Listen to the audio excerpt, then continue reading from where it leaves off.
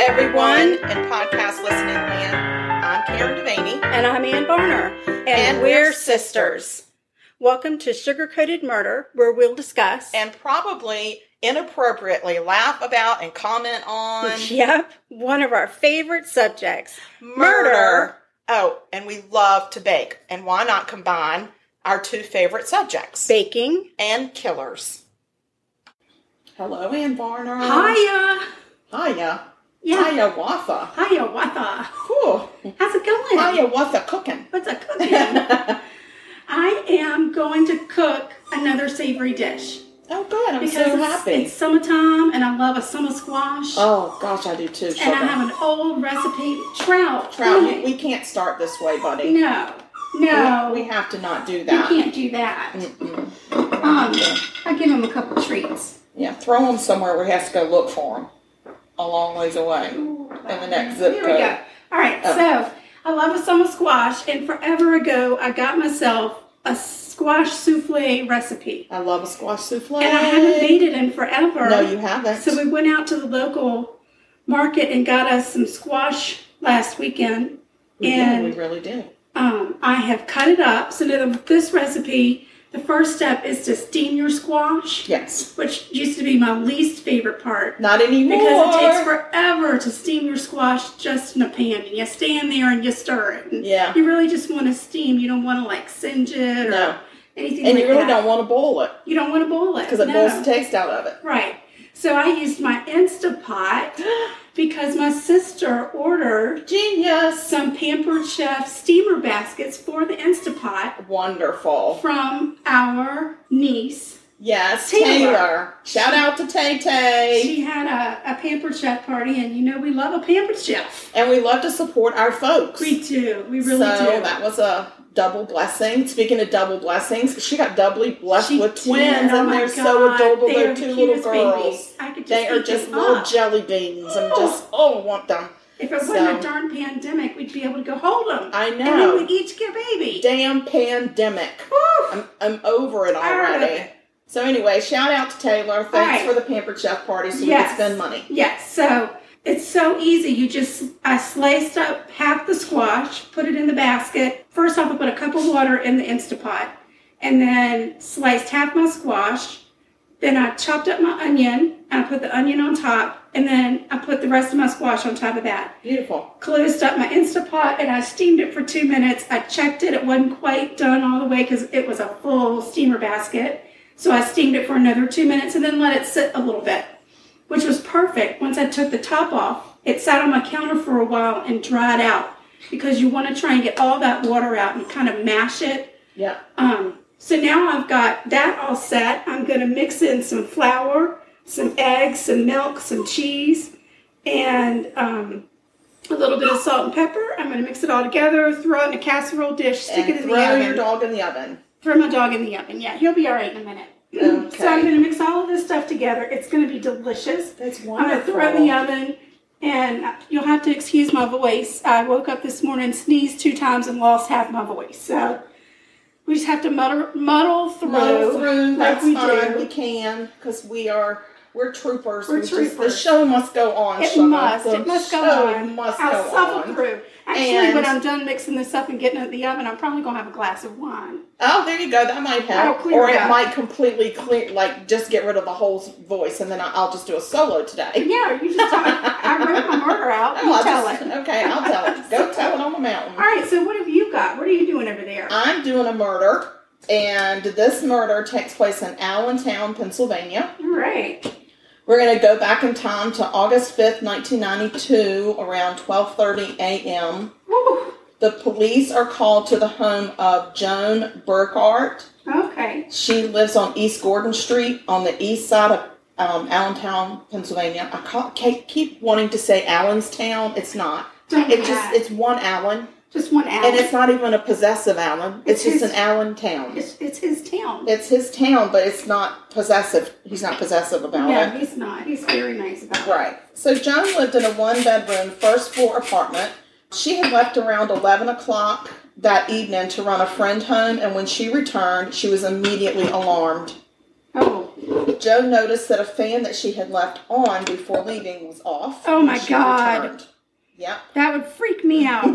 Well, I think it freaked her out. She called the popo. Oh, Lord. Her patio door that she had left open was now closed.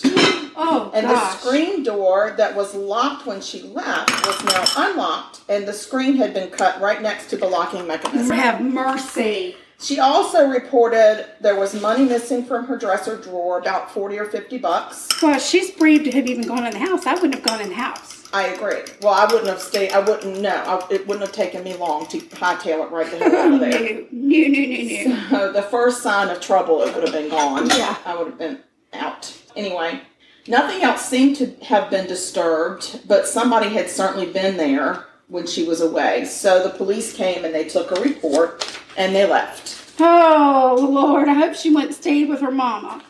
Doesn't seem that she did. About friend. 4 days later, on Sunday, August 9th, around 11:30 in the morning, Joan's neighbor called the police to complain that Joan's stereo had been blasting for 3 days and 3 nights. No. They couldn't get her to answer the door, and the screen had been out of one of the windows for 3 days. It took them 3 days to call? Seems like it. People, if you see a screen missing in my window, you call right now. Immediately. Don't wait. Please don't wait. So they also said that during, this gets me.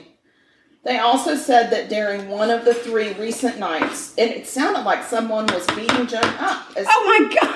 And because they could hear someone or something hitting walls and screaming. Oh my Lord, have mercy. And they didn't call. Come on, what guys, in the call. world? Hear something, see something, say something. Oh, I got a sneeze building. I got a sneeze building. Well, kazoon tight on top of that. So when the police arrive, they find that there's a front window screen that was laying on the ground, leaning against the building, and under that window, it was leaning against the building under the window. Okay. That window was open. The screen on a rear window had been pushed out and was laying on the ground. Oh, gosh. And that window was also open. There was a screen door that had been cut, which we already reported, but they didn't know that it was in a previous report. Right. And the TV sound was blaring loudly, and the patio and front doors were locked. Oh, no. Inside the apartment, Joan lay on her stomach on the floor of the living room by the couch. There was a large amount of blood on the floor, couch, and walls, and she had been brutally beaten about her head, but nothing else in the apartment seemed to be disturbed. Joan was wearing a sleep shirt and a pair of jockey shorts, like men's, what do we call them, boxers? Yeah. They had been ripped at the crotch and pulled up. Oh, God. She was nude from the hips down, and upon further investigation in the bedroom, there was a dresser drawer that was open and a pair of black shorts were on the floor in front of the dresser. And the shorts had some blood stains and white spots on them. Oh, God. There was a peach-colored shirt found hanging on the closet door, and it had a large bloody swipe mark. Oh, my word. Where maybe a weapon had been wiped off on it. So, who was Joan? Well, we're going to talk about who Joan was. Joan was a 29-year-old nurse's aide. Sorry. Okay. 29-year-old nurse's aide. I'm with you. Yes. And she was the daughter of Stanley and Gladys. Stanley and Gladys. She was the youngest of 3 children, and she was an aspiring nurse, a music lover, and a former high school honor student. Aww. Joan had been battling depression for a while, and over the past 7 years, she had threatened suicide several times. As far as her parents knew, she had never attempted it, but when they could not reach her for 2 days over the weekend, they feared the worst. I'm sure. Oh, gosh. So when they learned that she had also not shown up for her nursing shift the day before, they got in their car and rushed over to her apartment. They had agreed on the way over there that if they got there and Joan's car was there, then she probably had gone through with it. Oh, so they're thinking she's committed suicide. Oh, gosh. When they pull up, they see police cars and neighbors all over the place outside of her apartment, and they immediately knew it was something much worse than they feared. Right. So the investigation continued as Joan's family prepared to lay her to rest. She was remembered as someone with no enemies that wanted to become a nurse and hoped to marry someday.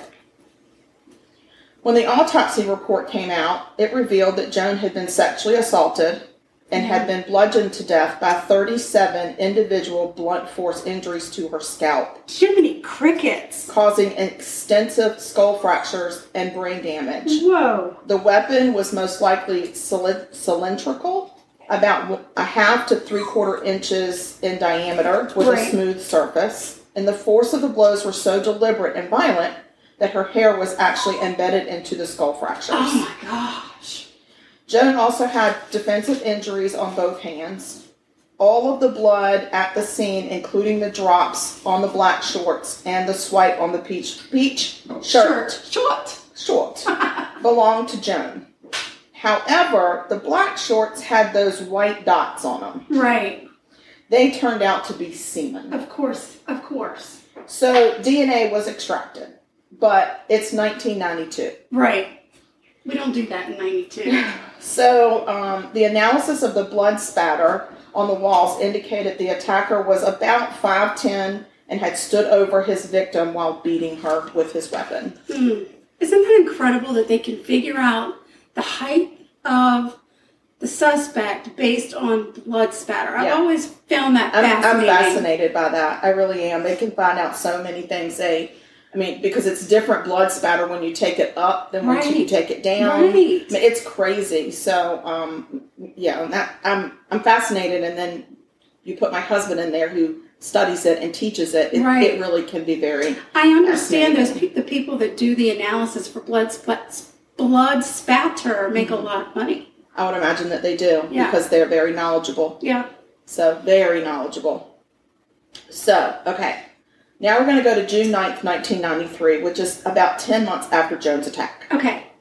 Allentown police receive a report of a missing person on East Gordon Street, which is where Joan lived. Oh, no. A neighbor grew concerned when she noticed that the little newspaper delivery girl's cart full of newspapers sat in a yard between two houses.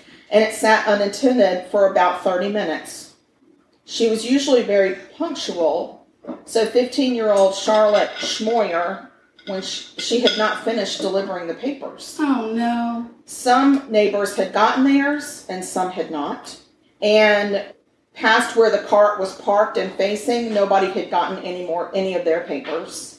And there was also a random newspaper rolled up in somebody's yard, which is not where she left the papers. Right. And this was very uncharacteristic of Charlotte because she was very conscientious.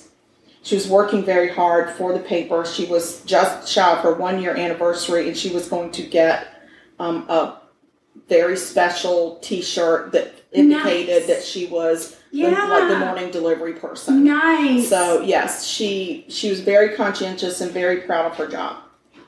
So police come to investigate, and they find Charlotte's half-filled newspaper cart and the lone copy of the other newspaper in the yard. They find a Walkman that had been separated from its headphones. Oh, a Walkman. Yeah. Those were the days. Yeah, the headphones had been detached, and those two items were found between the houses, but not together. Right.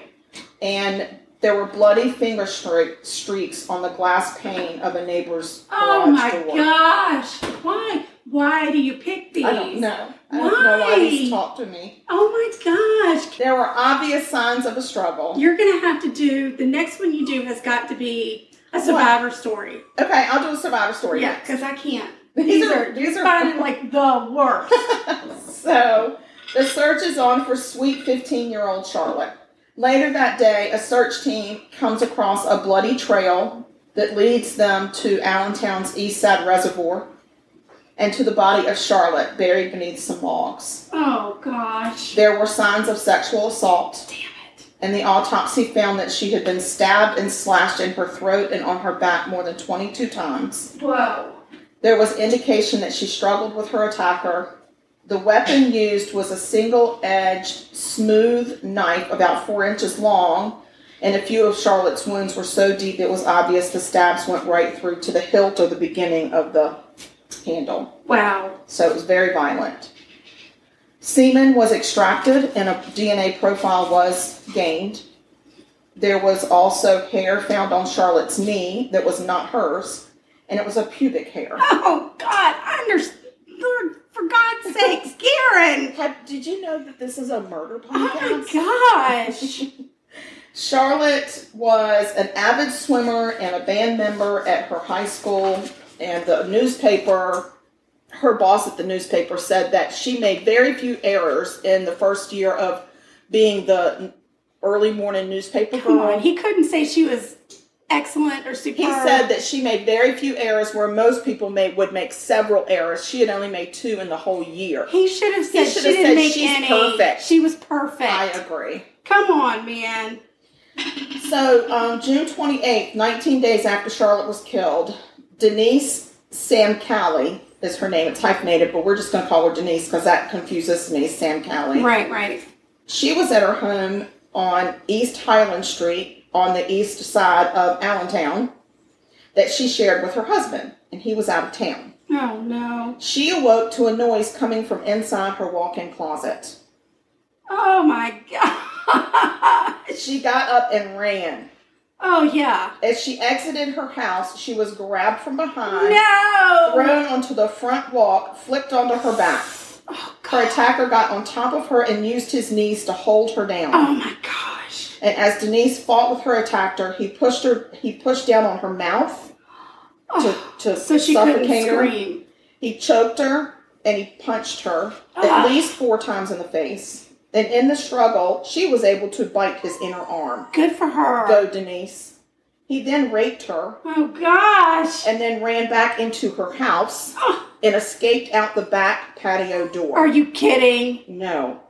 Denise, of course, called the police, and she had been beaten on her head and face, and she had strangulation marks on her neck, but she had survived. Right.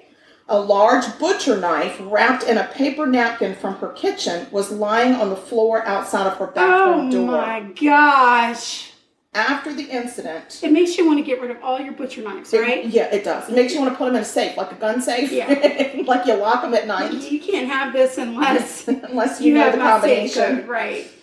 Denise and her husband... So after the incident, Denise and her husband left the residence for a few days to get away from the trauma. For a few days? I would have left town. I think it's more than a few days. So meanwhile, on July 14th, so this happened on June 28th, your dog needs serious attention. I know, I'm going to give it to him. I didn't have breadcrumbs, so I'm trying to crumble up some bread that I toasted. Okay. Because this goes on top of my casserole. And it is important. But I didn't want to be holding my dog while I was doing it. I appreciate that, too. No problem. So Denise's attack took place on June 28th. So now we're at July 14th. All right. Around 7 o'clock in the morning, Jessica Jean Fortney was found dead in her bed by members of her family that lived with her. My God. Is anybody thinking serial killer? Serial rapist? Not yet. Whew. So the home was located on North Bryan Street, which also happens to be in East Side Allentown. My gosh. Jessica Jean was 47 years old and was the mother of 4. When she was found in her bed, her face was swollen and black. She had dried blood all over her face. There was blood spatter on the wall directly behind the sofa and on a lampshade next to the sofa. There were signs of sexual assault. Wow. There was a first floor window that was open and the screen was missing. Of course. So the autopsy revealed that Jessica Jean had died from manual strangulation and blunt force trauma to her head and face. There were more than 50 strikes directed at her head and face, and it appeared that she had been beaten with a closed fist. Wow. Yep. The autopsy also confirmed that she had been raped. Wow. So that was on July 14th. Yes. 4 days later, Denise and her husband are at home. Remember Denise? Wait. Oh, no. Remember Denise? No. Okay. So she and her husband are at home, and they are awoken around 4 a.m. in their home by a noise in the house. Suddenly, the back door opened and set off the newly installed alarm. Right. The intruder fled. Oh, God. After that, they moved. Allentown police provided an armed officer to stay in the home at all times. Oh, my gosh. They knew the intruder would be back. Oh, no. I'd be out. Goodbye. So in the meantime, A 5-year-old girl was attacked and raped in her bed. Karen, I'm not kidding. This why is so bad. are you doing? Why? Because I didn't know about this. You should have stopped. I can't just stop. You have to. No. Oh. She was raped in her bed. Don't give us all the details of that. I'm not. Her attacker attempted to strangle her. He fled before he killed her. She survived his attack. Thank God. Upon investigation, it was discovered the 5-year-old had been stalked for several days before she was attacked in her home. Yep. I mean, this is back in the 90s, sugar. Don't care. People, I know. Well, I mean, back in the 90s, I was a scared chicken shit. So I locked about every door and I checked every closet every single day of my life. Back in the 90s, I was living in a house where the door didn't lock. Yes. And I would check behind the, when I would come into our apartment, I would look behind the shower curtain. I would look at in all the closets under the beds. We lived in the tiniest little apartment, but I was not taking any chances. And we lived on the second floor, and I didn't care. Yeah. Because I thought, listen, if Spider-Man can walk up a building, so can an evil man. Exactly right. So on July 31st, an armed Allentown police officer is at the home of Denise when he becomes alerted around 1:25 a.m. as he heard the doors being jarred. Oh. He then noticed a gloved hand removing the downstairs window screen. No. This man has patience. Listen to this.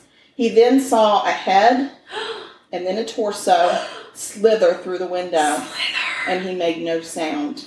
The officer waited for the entire person to enter the home through the window. Oh my gosh. And then he pounced.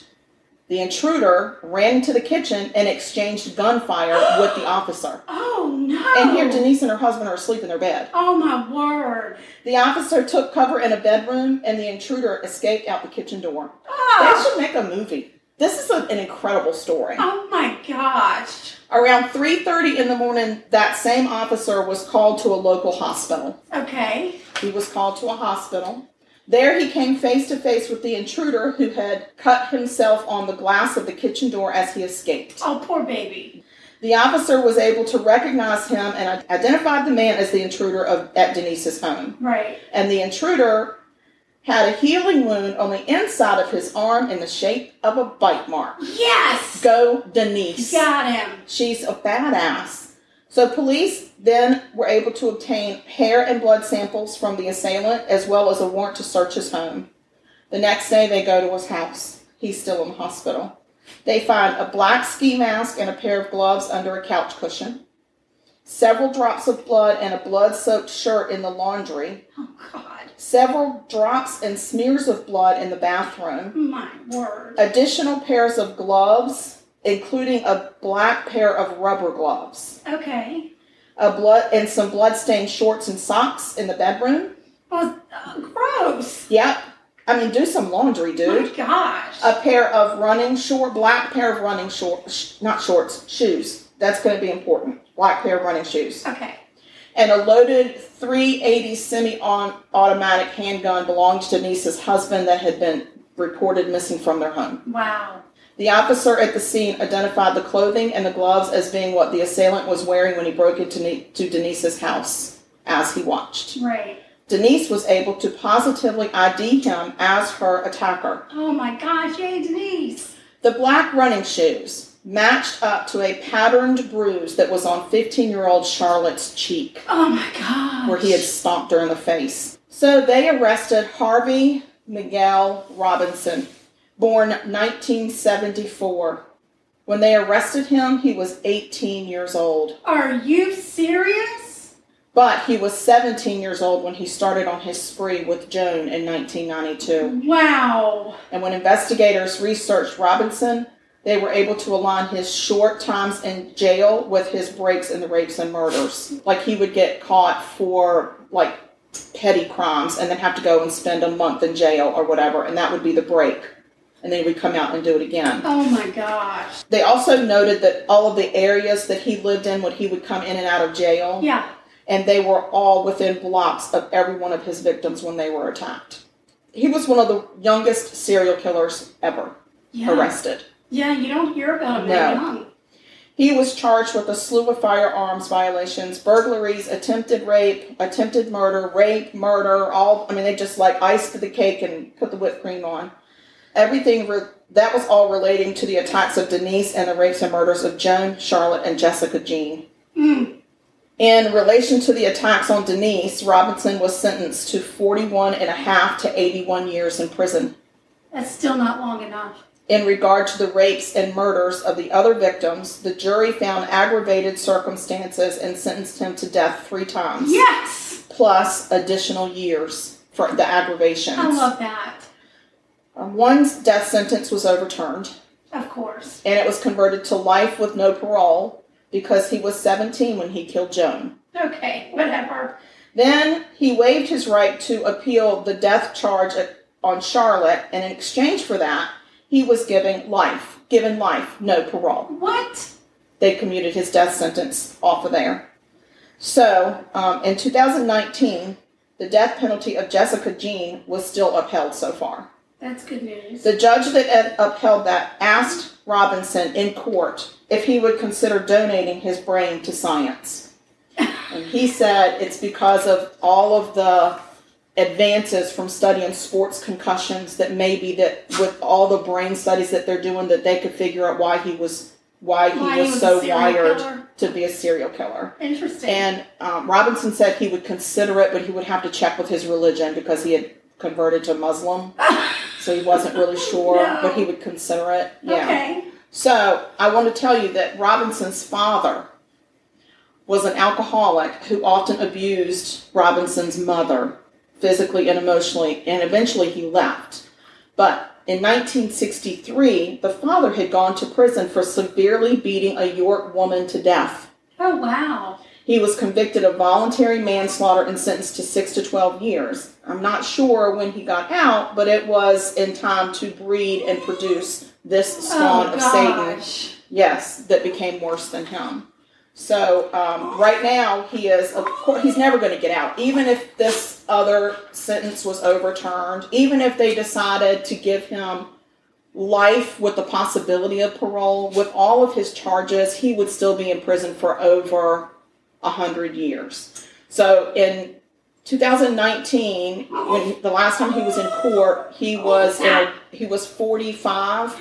He was in a wheelchair already. You know, prison is not good to the body. Not good for you. It's not real good for you. It's not good for you. So I feel like he's where he needs to be. I think a death sentence would actually be too light for him because I think that he went in there very young, which means he was probably prime meat, which I really hope he was. Yeah, but now he's used to it. He is. He knows how to, now he's the one. But remember, when you're on death row, you don't even have to be with the population. I want him to have to be with the population. I want him to have to suffer every day. I want him to be raped every night when he goes to bed. And I want him to be like heat fed into his room so he's hot all the time. Yeah, I want it to be uncomfortable. Yeah. I do. I really do. And I want them to... And then on occasion, if somebody could just stomp him in his face and leave a shoe print, that'd be I think while he's sleeping, that should just happen. It should just drop from the ceiling randomly. So anyway, I never knew that Allentown, Pennsylvania had a serial killer. Yeah. Never knew that. And not only that, but, you know, the youngest serial killer that at that point was on record. I don't know if we've got a younger one than that or not. I guess we'll have to do some research, but that was pretty horrible. That was terrible. And it makes me lock my door every time I take my dog out. Yeah. Yes. But listen, I was watching one of the ID Discovery shows a few days ago, last weekend I think it was, and it was about a woman who had been out in her yard planting flowers, and a guy drove by and he decided he was going to get her. And she's just out there, you know, planting roses. Having a good time, communing with nature. Her husband comes home from work. Mm-hmm. He walks in the house. He loosens his tie. He's getting ready to go fix himself a drink. And a man comes out of the kitchen and shoots him in the head and kills him. Oh, my God. But because it's inside the house and it's all closed up, the woman never heard it. That was outside. There was construction or traffic or something, and she never heard it. Mm. So her husband's laying on the floor, dead. The guy goes into the kitchen, grabs himself a beer, cool down. You know, my gosh. It takes a lot to kill a man in his own home. And then he waits until she finishes planting the roses in her garden. She comes in. She, you know, is walking into the house. And he grabs her, and he rapes her, And then he hog ties her and throws him in his car. Oh, no. And he held her captive for 10 days. No, he didn't. And raped her and made her take a bath in front of him. Ew. And she was a nurse. She was, I think, in her 40s at the time. And, her kids were like, I don't know, did mom kill dad and then leave? Did she know her husband was dead at that point? She did. The guy told her that he had killed her, but she didn't know it for herself. Right. But because she had been tied up with this rope for so long, she got these really bad cuts in her wrist, and she kept telling him they're getting infected because he would leave her. He would hog tie her on her belly, and and then he would leave her alone in a dark house, go wherever he would go, and then come back and have his way with her. And finally, she said, "Please don't leave me tied up. Put handcuffs on me because the rope is irritating. I've got bad infections." And he listened to her, and he put handcuffs on her, and he tied her, but didn't tie her quite as tight as he normally would. But he didn't tighten the handcuffs really tight, and she was able to move her wrists. So he left, and she was able to move her wrists enough to untie that freaking hog tie. She gets out. She has no idea where she is. She's still handcuffed. She's just gotten the rope out so she can move. And she gets to the phone and manages to call 911, and she tells him who she is, and she's like, "And I don't know where I am, and you have to hurry because he's going to come back and kill me. He's going to kill me." And the whole time she's on the phone screaming, "He's going to kill me." And the police come in and she screams, "He's going to kill me." And they finally calm her down and are like, "No, we're here to help you." When this man went to trial, the judge sentenced him to life. And for 10 days every year during the time that he held that woman captive, he goes into solitary confinement to think about what he did. See, that's the kind of judge that we need a lot more of. Let the punishment fit the freaking crime. Yes. That's my thing. God bless that judge. Yes. God bless that. I don't know who that judge is, but that judge for president already. I agree. That is the kind of people we need in our judicial system. I agree. Holy moly. Yeah, so for 10 days every year he goes into solitary, and he knows why. That's right, he does, and he can sit there and think about it, little shithead. That's right. Gross. And I think he should have to take public baths, too, in front of all the prisoners. Right. Because that just strips you of your dignity. Having watched that, I immediately was like, I'm not leaving my door unlocked when I walk my dog anymore. Not at all. So no. I lock it up tight whenever I walk out, even if it's just down to the second floor to see my sister. Yeah, I agree. You have to. I have 2 dogs, and usually I only walk one at a time, but I don't trust Leroy Brown. No. And I don't want somebody to get him. I know. What if somebody came in and hurt him? Oh my gosh, I'd be so sad. I would be devastated. So, no. No. All right, well, I've got about 10 more minutes left on my casserole. All right, so I think you and I should take a little breaky Take a break. I'm going to pour myself a glass of wine. Please do. I'll tell you what needs to happen, and then I'll talk about a murder. I'm excited. Yay! All right, y'all, hang in there. And we're back, y'all. We're back. We're back. I'm having some wine. It's super good. Yes, and I'm having some water. It's super good. Mm-hmm. And you'll hear the timer go off in a few minutes, and I'm going to go put breadcrumbs on the casserole because, as usual, she makes me finish everything she starts. Oh, my gosh. Y'all know that's not true. So anyway, I didn't have breadcrumbs. I had to toast some hamburger bun. It's fine. And I threw some little, it's a Pampered Chef rosemary seasoning into melted butter. Nice. Put my breadcrumbs in there and mixed it up. So hopefully it'll give it a little extra. You don't really have to have it. It's not like it's like key in the casserole. But it's not, but it adds a little crunch to it. I do like that. Yeah, I like a little crunch. You could put a Ritz cracker on it if you want. A Ritz cracker would be good, or even just some tater chips, girl. Okay. If you really had to put something on there. I guess. Yeah. All right, I'm going to talk about murder. Please do. That's what we're here for. Keep it light. Oh. Yeah. Okay. So this week I'm going to head on to Vegas, baby. Ooh, what happens in Vegas does not stay in Vegas because we're going to talk about it. Yeah. Have you ever been to Vegas? No. I haven't either. I don't want to. I don't either. It's just not calling me. I'm not a big gambler. I'm not a big gambler. My biggest gambling is a scratch off. And even that, I'm like, I'm so mad at myself. I'm like, can I get half of this back?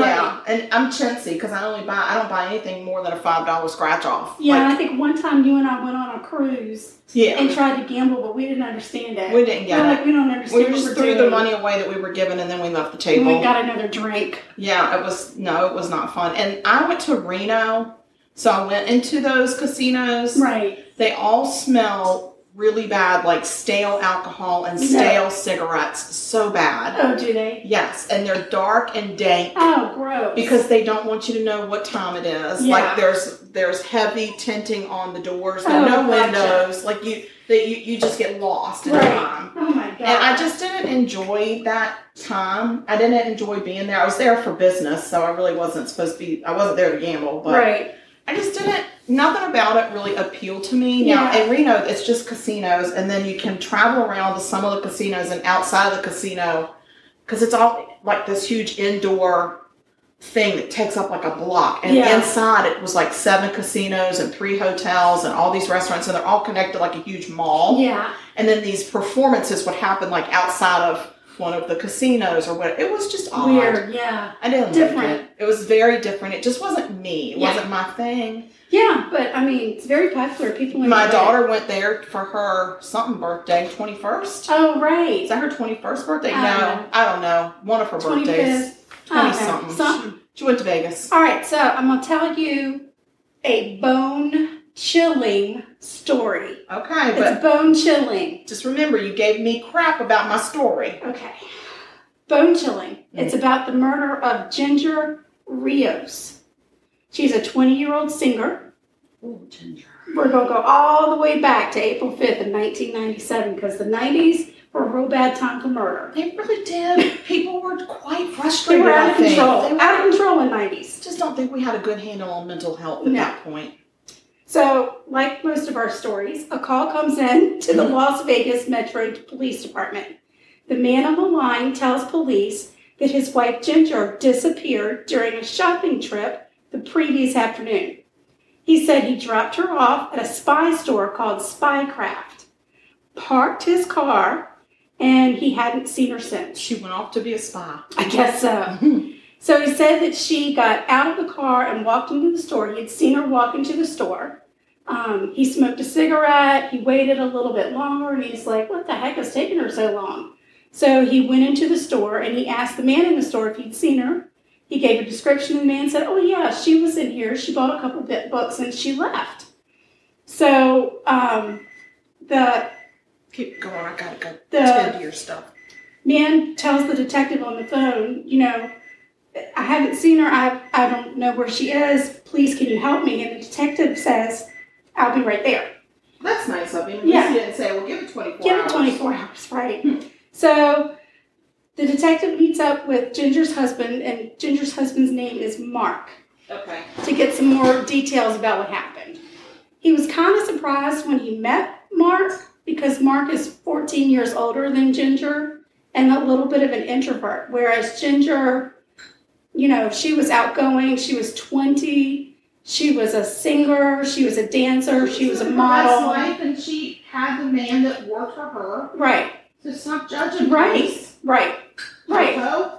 So, but Ginger was really kind of making a name for herself on the Vegas circuit. So that's cool.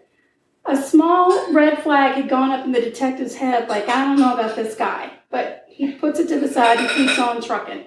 So Mark tells him that he checked with all the other stores in the strip mall where the Spycraft store was, but nobody remembers seeing Ginger. Oh. Mark said that he even checked with Ginger's family to see if she had shown up at their house. And when Mark explains that Ginger had gone into the store with only her wallet and phone, but left her purse in the car, her family becomes alarmed because they say Ginger never goes anywhere without her purse. Oh, wow. So there were some red flags. So Ginger's dad comes home. His name is George. And he hears that Ginger's missing. And he immediately grabs Mark and tells him, get in the car, we're going to the store. To the spy store. So he wanted to go to the spy shop to see if they had video, because it's a spy shop. Oh my God. They're going to have video. Genius. Right? You would think. Right. So they get there, and the doors were locked. So they go around back, and they happen to run into the owner. Oh. And he's leaving the store. He's getting in his car. And they explain to the owner what happened. And the guy said, oh, yeah, I remember. She did. She came in and she bought a couple books and she left. I've got surveillance in the store. I've got to go out of town for business for a couple days, but I'll get it to you first thing on Monday. Couple days? Couple days. Well, no, that's not nice. Right. So... Did they check the trunk of his car? They said, you know, can't you just get in there? And he's like, you know what, I already set the alarm. He had his wife and baby in the car. I don't care. So He's they a were jerk. Like him. All right. What's his name? Jerkwad? Jerkwad. Of the spy store? Yes. Spies Are Us? Spies Are Us. Jerk. All right, so George and Mark then go home and they start trying to brainstorm on what could have happened to Ginger. Her family agreed that Ginger wouldn't have run away because so much was going right for her. She was performing an act with a salsa band. They were called salsa machine. Salsa. Right. Gotta do some salsa. They were doing like a lounge act. Oh, yeah. So she was having a really good time. She's kicking up her heels. She and Mark were newly married. So they hadn't been married for very long. And the day before she disappeared, they had moved into a great house. They bought a house. And it even had a basement. She was planning to open a dance studio in the basement. Oh, my goodness. So she had this. So aspirations. Really good. Yeah, and then she went to the spy store and all hell broke loose. Yeah, really. So, oh, Trout. Yeah, he can't. So, I've lost my place because Trout, you know. Does his thing. Got in the way and blah, blah, blah. And anyway. She got a house and she was going to open a studio. Yeah. Yeah. That's exactly right. She was happy. She had a lot going on in this Ginger. And they didn't seem to think that Mark had anything to do with it. They found him to be quite trustworthy. Oh, good. That's good to know. But the detectives felt like they wanted to take a deeper look at Mark because they weren't so sure. They also noted that there had been no activity on her ATM card. Okay. And she had been planning to make a big deposit from, I guess, her salsa lounge. I'm doing the salsa. You can't see. You cannot see it and you don't want to. It's really good. No, the wine is already taking effect. I'm really good at salsa. You're good at chips and salsa, sugar. I know. It's the wrong kind of salsa. Anyway, she had not made the deposit. Okay.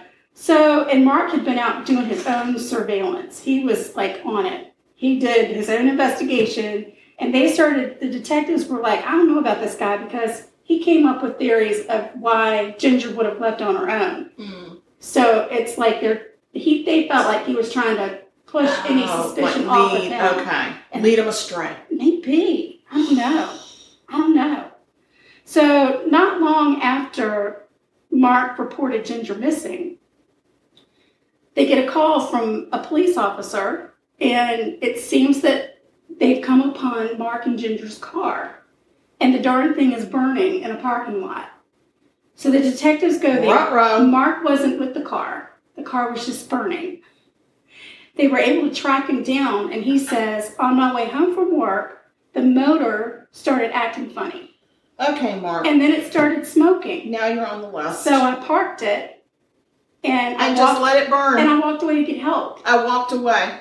And detectives were like, okay, dude, what's going on with you? So they take the car back to the crime lab, and he's like, great, take it. I don't care. It's, what am I going to do with it? It's half burned. They take a closer look, thinking maybe they're going to find some kind of clues or evidence about what ginger. Half a ginger. But nothing. They got nothing. Nothing. Absolutely nothing.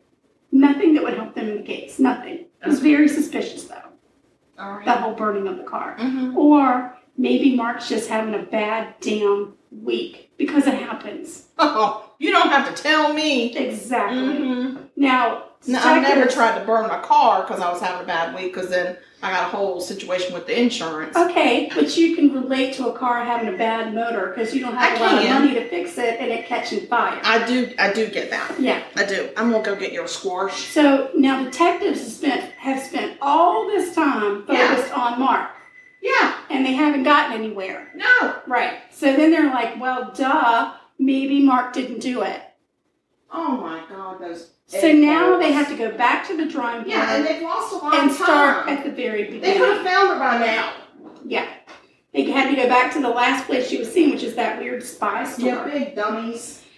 So Ginger's family is putting posters up everywhere, and they start getting in front of the cameras to ask the public for help. Investigators go to the spy shop. They call the owner. His name is John Flowers. And I don't even believe that name. And they ask for surveillance. Yeah. From the day Ginger disappeared. Perhaps you could give it to us now, John Flowers. And then they wanted a statement from him, telling, what time did you see her come in? Did she seem off? Did she seem upset? Did she say anything? All of that stuff. What books did she buy? Right. What did she get? Do you have a receipt? Yeah. Is there anything that you can provide us to indicate? What was she wearing? What color was her hair? Because if her name's Ginger, I bet I know the answer. Well, you're wrong. Oh my God, why would you name a kid Ginger if their hair isn't ginger? Because maybe they like spicy things. Okay. Duh. That's true. She was into salsa. Mm-hmm. So, John Flowers said, cool, I'll get it for you, but I'm at my store in Arizona. Oh my gosh, this man with the excuses. But I'll be in touch with you when I return. I'll be back. Well, Meanwhile, though, Flowers sent one of his employees to talk to the investigators, and they managed to talk that employee into letting them into the store. Thank you. Holy moly. Right. So they go in. Now, they can't do, deep dive anything, but... Now, they can look around, but if there's, Ginger's shoe in the middle of the floor, then they can snoop a little bit further. Right. I'd be looking for, secret doors, Me too. passageways, what is this Open place? sesame. Right, I'd be pulling every book off the shelf. Mm-hmm. Hocus pocus. So, when they walk in, they don't really notice anything out of order, nothing crazy. But they go to the back room and they notice there's a strong odor of cleaning solutions. And they also find a tiny little spot of blood on one of the walls. So they take a sample, but unfortunately it's too small to get any information from.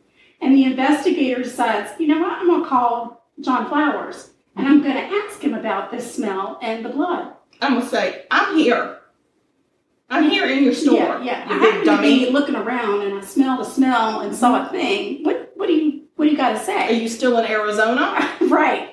So he says, oh, well, we keep our dog, when we're at the store, we keep our dog in that back room. And sometimes he pees on the floor, so I have to clean it with bleach, And that probably the blood had come from him. I don't believe it. Well, the investigator believed it.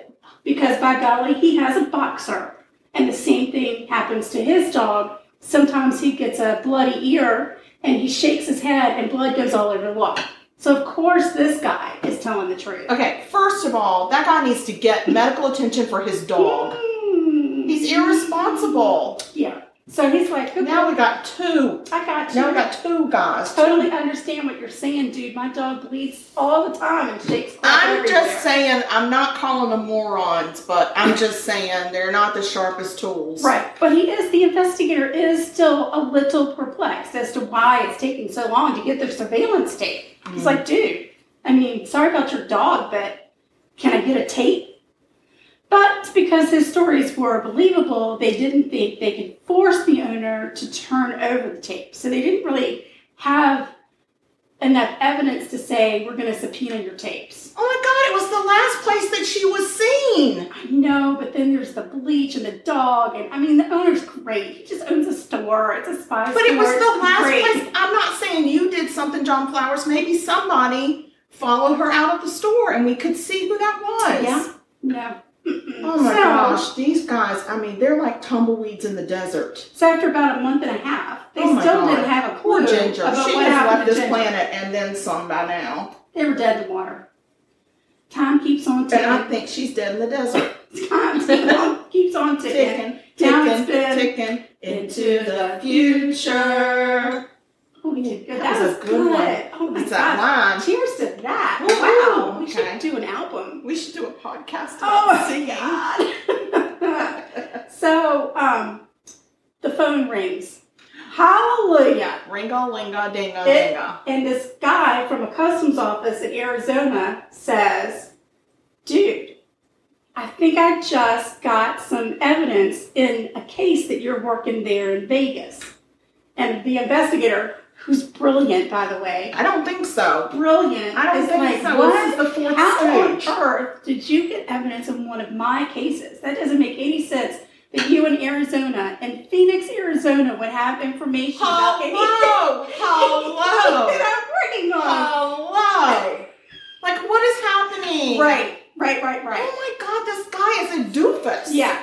So then the customs deputy dog over here. The custom guy says, "Oh, well, we performed a search of a spy shop in Arizona, and we've come across some evidence that we think is very important to your case." So the official said the owner, unfortunately, has gone on the run, but his wife is here. If you want to talk to her, you might be able to talk to her. We had to come in and do this investigation because they got caught selling some illegal listening devices. So during the sweep of the spy shop, officials had questioned John's wife, and the investigator, and they tell the investigator she's got some very important information she needs to share with you. She's got to get something off her chest. It seems that she's telling us that her husband John has killed a woman. She said that she hadn't told anyone because she's terrified of her husband. And now that he's on the run, she feels like maybe she could spill the beans. It's a good time, yes. So the investigator tells the officials, "Protect her with your lives. I'm on the way." Oh, now you're protected, Deputy Dog. It's like awake now. Yeah, like, now you're up. You solved it for me. I'll be right there. I think I'll get up now. I think I'll get out of bed now. Y'all protect her with your life. I mean, these people. I know. Not the sharpest. I know. So Deputy Dog drives from Las Vegas to Arizona, and he sits down. Sorry, Trout, you got all excited for nothing. We were banging on tables and making all kinds of noise, but you go lay down. He hasn't stopped whining since you started talking. What do you want me to do? I don't know. I told you that we needed better behavior this week. I understand. You told him that. You didn't run any kind of a seminar or a class for him or a PowerPoint? Yes, in between my full-time job and unpacking my brand new apartment. Okay. Don't get all salty about it. I'm just saying I ran a couple of seminars. Your dog needs a seminar. I did come across his training certificate from obedience school. So well, we're going to revoke that. He's taking the class, for heaven's sake. Yeah, I think he just audited the class. No. Trout. Okay, he's been reprimanded. Anyway, so John's wife, Cheryl, tells the Vegas investigator, Deputy Dog, that the day Ginger disappeared, she and her husband and their baby had been at the Spycraft store. Ginger comes into the store, and then John suddenly tells Cheryl, "I need you to go buy me some film." Film. I gotta get some film. I need some film, and I need it now. Because Cheryl's like, "You need it now?" And he's like, "I need it now." What's he need film for? He needed film. He's weird. So she went out and bought film. She was gone for 10 freaking minutes. 10 freaking minutes. And in that time, he killed Ginger. When she came back to the store, a man approached her and asked if they had seen his wife. It was Mark, looking for Ginger. Cheryl said yes, she was here looking at some books. And John said yes, she bought some books and then she left. And then after Mark left the store, John told Cheryl, "I've done something bad. Whatever you do not go to the back room." Oh my God. And she said, "Okay, I'm going to go wait in the car." Don't go to the back room where we keep the dog and we bleach it down. And the dog got a bloody ear, by the way. Don't go back there. By the way, we don't have a dog. Don't go back there. Don't go back there. So there's nothing to see in the back room. Yeah, Cheryl, being Cheryl, walks to the back room. Oh my God. She carefully opens the door and sees Ginger laying in a pool of blood. Just as she has opened that freaking door, her husband walks up behind her, grabs her around the throat, and starts to squeeze. And he said, "You better not tell anyone or else you're going to get it worse than her, and then I'm going to torture our baby." Oh my God. Jesus. Who says I'm going to torture our own child? I know. So, This guy is unbelievable. Yeah. John told Cheryl that Ginger had come into the store and he had punched her and kicked her. And what?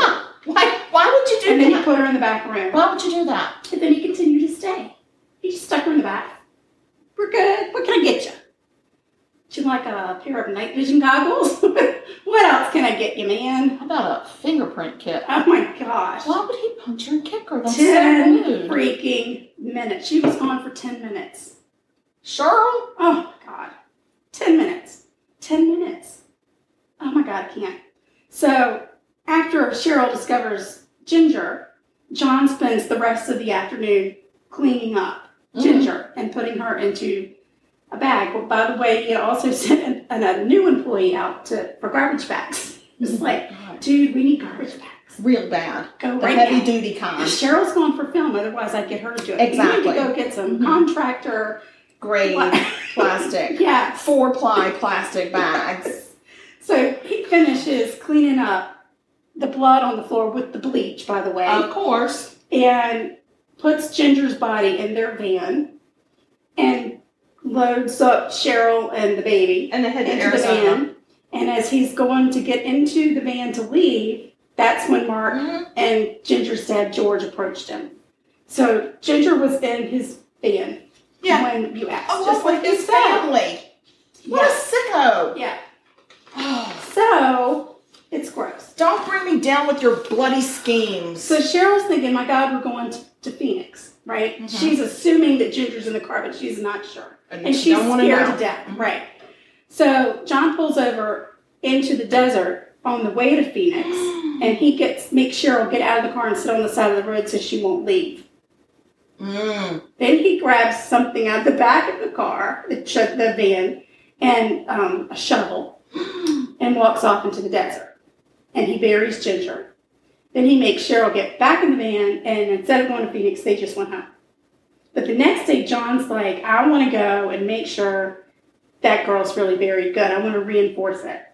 So he picks up some cement bags and some water, some jugs of water. And then he makes Cheryl and the baby get back into the van. They drive back to the desert, and he goes back to put cement over Ginger's body. Yeah. Sorry, Cheryl. Cheryl, you poor thing. But a few minutes later, he comes running out of the desert, jumps into the van. He's pale and sweaty, and he's yelling, my God, they found her. They found her. My God, they found her. Well, shoot. Who done found her? The coyotes? I don't know. Did the coyotes get her? I don't know. Then investigators ask Cheryl, can you show us, where you can find Ginger's body? So she takes them out to the grave. And they find her grave, and it's got, 2 concrete blocks. He must have made up a block and then set it on top of the grave. I don't know. Did he think she was going to, dig her way out? I think he was scared. He didn't, pour it on so it saturated in. He made a couple of weird blocks and stuck them on top. He's not the brightest bulb. But then again, neither is Deputy Dog. Right. So they bring out the team, and they carefully start to dig, and they find Ginger's body. The investigator calls Ginger's dad, lets him know we found her. George then has the unbearable task of telling the rest of his family that Ginger is gone. Including Mark. An autopsy confirms that Ginger had been beaten to death and sexually assaulted. Ew. 10 minutes. I'm just saying, 10 minutes. You casually walk into a store. You're the only customer in there. It's just you and the owner. You're looking at spy books, and then, bam, freight train. Freight train. Okay, so lessons learned. I will not be going into a store where there is just me and unemployed. No. I'm going to walk in now and say, who else is here? Yeah, I need a roll call. Roll call. Everybody, if you're here, say you're here. If you're not, don't say nothing. I'm not kidding. I'm not even going into a coffee shop where it's just me. My husband was right outside. He was in the car smoking a cigarette, listening to the radio, probably. No, in the meantime, his poor wife's being bludgeoned and sexually assaulted. God, he's thinking, what book does she need from the spy store? Mm-hmm. My God, she's a salsa dancer. What are we doing? What are we spying on? Oh, Lord. Anyway, so now they have to find John Flowers, Yes, right? they do, and they need to find him quickly. Yeah. They also They put an APB out for John. And they need to put Cheryl and that baby under protective. I agree. Protective I don't protection. think they did that, but I agree. Mean. They also go back to the spy store, and this time they've got their big search warrants. Oh yeah, so they can really tear it up. Yeah, and they do the top to bottom search. They find bloodstains on the carpet, and they were able to confirm those belonged to Ginger. Now, Ginger was making a name for herself in Vegas, so this was really big in the media. Mm-hmm. Like this Las Vegas starlet has now lost her life in a spy store, which is good that it gets a lot of publicity because a witness comes forward and says, hey, I was shopping at the Spy Craft store in Phoenix. I will never go to a spy store. And the owner grabbed me, threw me over his shoulder, and started carrying me to a back room. And I was terrified. I was able to get away because a customer came in before he got me into that back room. Oh my gosh. And he had to let me go. But I've been too afraid to tell anybody, and I was scared nobody would think it was me. And this was like a 16, 17-year-old girl. Oh wow. Not even like a full woman. Right. So then investigators continue to go back into who is this John Flowers? Like, who is this guy? Who is this guy? Well, guess what they found out? What? His name's not really John He's Flowers? Not John Flowers. Oh my gosh! His name is Craig Jacobson. That's not even close to John Flowers. And he's real bad. Seems he like has some it. federal warrants out of Florida. Cheryl didn't know this? No, she didn't even know. She thought she was married to John Flowers. Yeah, well, she ain't. She married to Craig Jacobson.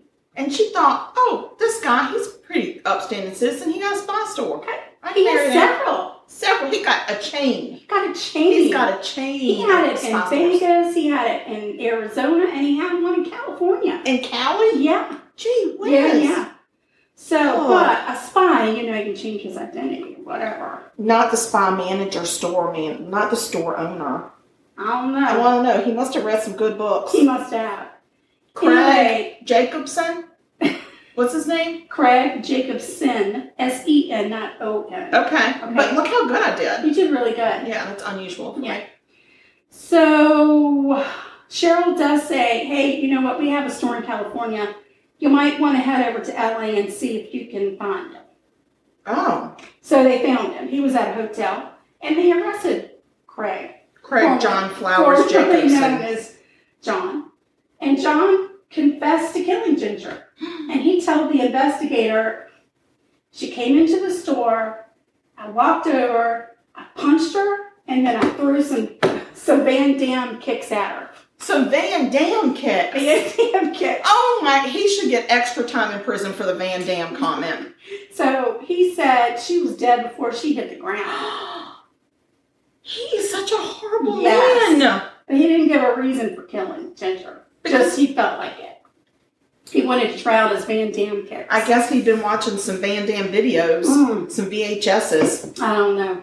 Oh my gosh. So, I know this has been kind of a roller coaster ride of a story. It has been. Can you wrap it, get a big bow on it? Yeah, I still got a little fine. bit of ways to go. So this is where things get a little out of control. And no, I thought we already were out of control when he Van Damme killed the girl. And when we had the investigator focus on the husband instead of that it could Deputy potentially be, and why did it take 4 months to get surveillance video from the last place this woman was seen? Because the guy was an outstanding guy with the dog. Doesn't make any sense. Yeah. It doesn't. But anyway, now we've got a freaking prosecutor who is concerned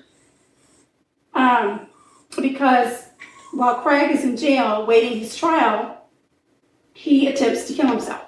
And the prosecutor's like, you know what? Oh, no, I think his defense team is laying the groundwork for an insane plea. Right? Yeah. He also worried that he didn't have a motive for Ginger's murder. And there were no real eyewitnesses to the murder. So he's like, I don't know. So the DA suggests that instead of risking lesser charges from a jury, that Ginger's family should offer a plea deal that would guarantee Craig would spend at least 25 years behind bars. Here's my plea deal.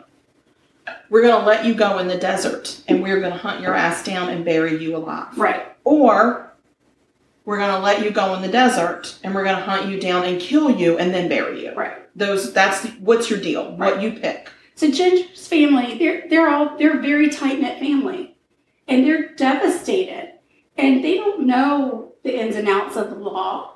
No, and you trust the professionals. You trust the professionals. And if the DA says, I'm worried that he's going to walk, or not that he's going to walk, but that he's going to get, so many years with, like, maybe life with the possibility of parole or something to that effect. Like 30 years, and then he only has to serve a third. Right. So based on what the DA told them, they agreed to a plea deal, which would give him life without the possibility of parole. Okay? But listen, they had a confession. They had testimony from Cheryl. They had testimony from another woman who had been assaulted. They had blood, Ginger's blood in the store, in the carpet. They had got Ginger's body. Excuse me. They had an awful lot of evidence. And it wasn't circumstantial evidence. Mm-hmm. They had hardcore evidence. It's so stupid that man would not want to take that case to trial. It's just dumb. It was rock solid. I don't get it. I just don't get it. Please make me understand. I mean, this is back in the 90s, though, Shulga. This is not, we're not on DNA, so they could say, it's her blood type, but there was no DNA to say it was hers. They could have said, well, I think there was some DNA testing in the 90s. Some. Enough so that they were able to say, this is her blood. Okay. They were able to say, this is her blood here. Okay. Now, they couldn't say for sure she was murdered here. Right. So I guess that was part of the problem. But my God, a jury would hear and he confessed. Everything, and he confessed. So why wouldn't you? But the DA said, but you also run the risk of him coming up and saying he was insane. That's true. Or he could say it was a forced confession. But it's too much. So, I feel bad because the family didn't get their trial, but I feel good because the family didn't have to hear all of the gory details. Do you really want to hear about how many Van Damme kicks it took? Right. I just don't think so. Right, and he did sexually assault her. So I think that it's probably good that they didn't have to see the pictures and everything else. Anyway, so Craig pleads guilty to first-degree murder under the Alford plea. Oh, that Alford plea. Yeah. He's sentenced to 20 years to life, and he's eligible for parole in December of 2018. Why? Because they didn't give him, without parole, 20 years to life. That's true. So, it sucks. Yeah, but if he was a really bad dude, are you saying he had a past history? Well, let me tell you something. Do you remember when he came running out of the desert saying, my God, they found her? Well, guess what? He wasn't talking about Ginger. Oh, who was he talking about? The Arizona police had found the week before another victim. Another victim of the Van Damme kicks. Oh my gosh. They just didn't know who she was. She was a Jane Doe. They didn't have any information. They didn't know how she got there. It's only a week old, so they haven't figured any of it out. Deputy Dog still hadn't gotten up out of his bed yet. Right. So she was found in a grave with, guess what? Concrete bricks on it. Just like Ginger. Just close to Ginger. In the same exact area. That's that he could see that somebody he's come out and he's like, oh, Jesus, they found this other girl. 15-year-old Christina Martinez. Oh, she had 15. Her body. They had her body, but they hadn't connected it to anything else. So once they found Ginger, now they're like, "Oh, look at what we have here," and they're able to connect Craig to the crime. Okay. So they charge him with her murder. She was also beaten to death and sexually assaulted. Well, that had happened at his Phoenix store because guess what? Craig confessed. He goes, oh, yeah. Oh, that one. I beat the crap out of her, too. What is wrong with this man? No problem. He doesn't have any remorse or any, it's not even remorse. He's not embarrassed. Like, he's just like, yeah, I did that. Yeah. So they wrap up old Ginger's case in about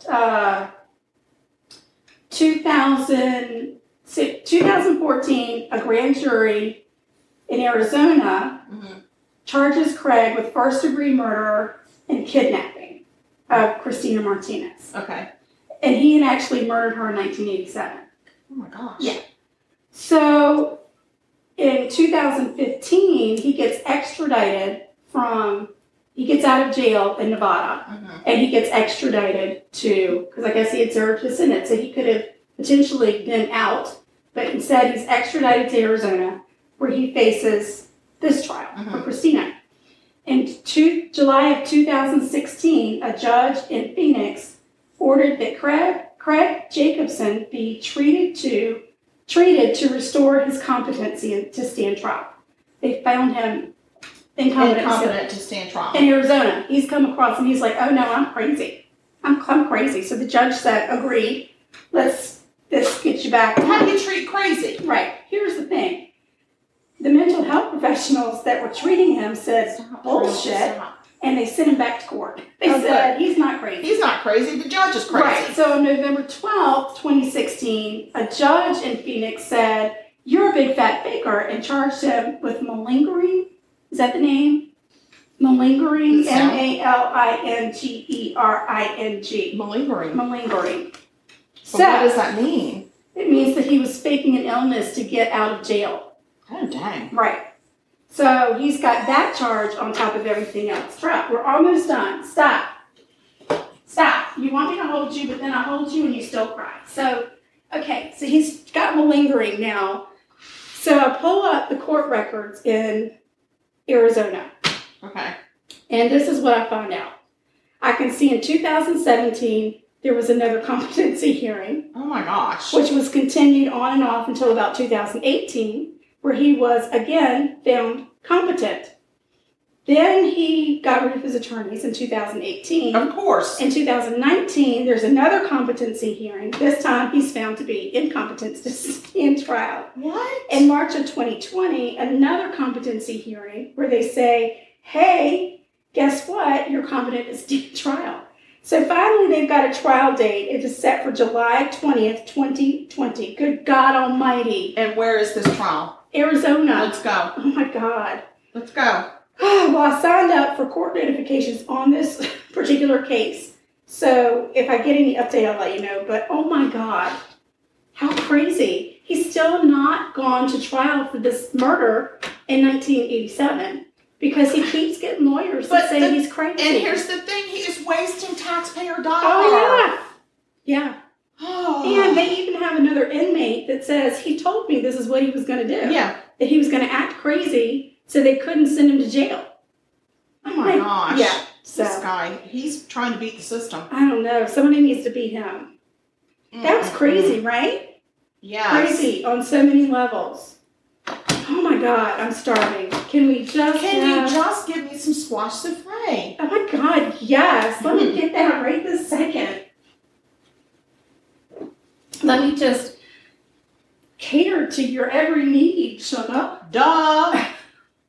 Do we want to pause it while I fix it, or are we just going to keep running? I mean, we'll keep it running. I mean, it shouldn't take but so long. I'm just going to give you a spoonful. Or two. You can't judge it just on one spoonful. You gotta at least have 3. 3? Did you eat dinner before you came up here? I did. It was horrible. What'd you have? Well, I'm not going to discuss it on the podcast. Why not? Is it a local or a chain? A chain. All right. That was awful. It's a chain that starts with a W and ends with an S. Oh, golly. It was so bad. Well, I didn't even get what I ordered. Like, when you order chicken and get a hamburger, you know, you're starting off on the wrong foot. It's not going to go well. Yeah, and when you order a chicken sandwich plain and you get a hamburger fully dressed, that's a whole nother issue. Oh, Lord. Like, I didn't get any of the things that I wanted, and I know it wasn't operator error because I looked at the receipt. Oh, my gosh, are you serious? Yes. So you ordered the right thing. Yes. You just didn't get the right thing. I didn't. Oh, my gosh. No. So it was just horrible. It's just, and I mean, you know, I like a Coke. Oh, yeah. Did I did. I got a Diet Dr. Pepper, which is like poison to me. That's so offensive. Like poison. I mean, I'm offended when I get any kind of Dr. Pepper root beer. I hate that stuff. It makes me gag. Oh, it's terrible. Yeah, so. It's terrible. All right, we're going to take a taste. I put a little pepper on mine because I like pepper on the squash. Well, it smells good. It looks good. It looks so creamy and souffle-y. That's delicious. Uh-huh. Delicious. That's summer squash. That's good stuff. All right, y'all. Well, it's been a crazy night. Crazy night. It's been a crazy week. It has been. My Lord. We've got a lot of storms that brew up around here in the summertime. Yep, and they're crazy storms. I got to, hold on. Oh, you're going to sneeze because she got the pepper. God bless you. All right, y'all. Well, have a good week. Have a good week. Stay well. Stay safe. Lock your doors. Yes, be nice. And don't leave your windows unlocked just lock it down. Let's just do everything we can to build a fortress and stay safe. Lock it down and wear your mask. And wash your damn hands. Wash your damn hands. And we love y'all to pieces. Bye. Oh, wait. Oh, we have social media. Oh, gosh. We almost messed that up. So come see us. We're on the Instagram at Sugar-Coated Murder. And we're on Facebook at Sugar-Coated Murder Podcast.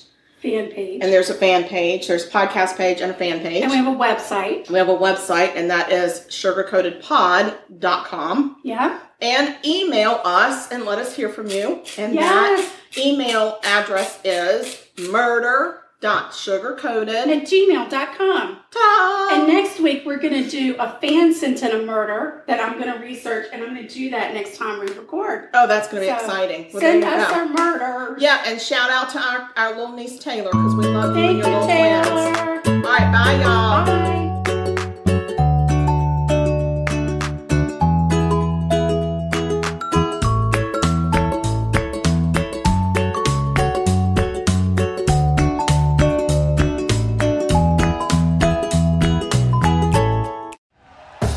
Thank you for listening to Believe. You can show support to your host by subscribing to the show and giving us a 5-star rating on your preferred platform. Check us out at Believe.com and search for BLEAV on YouTube.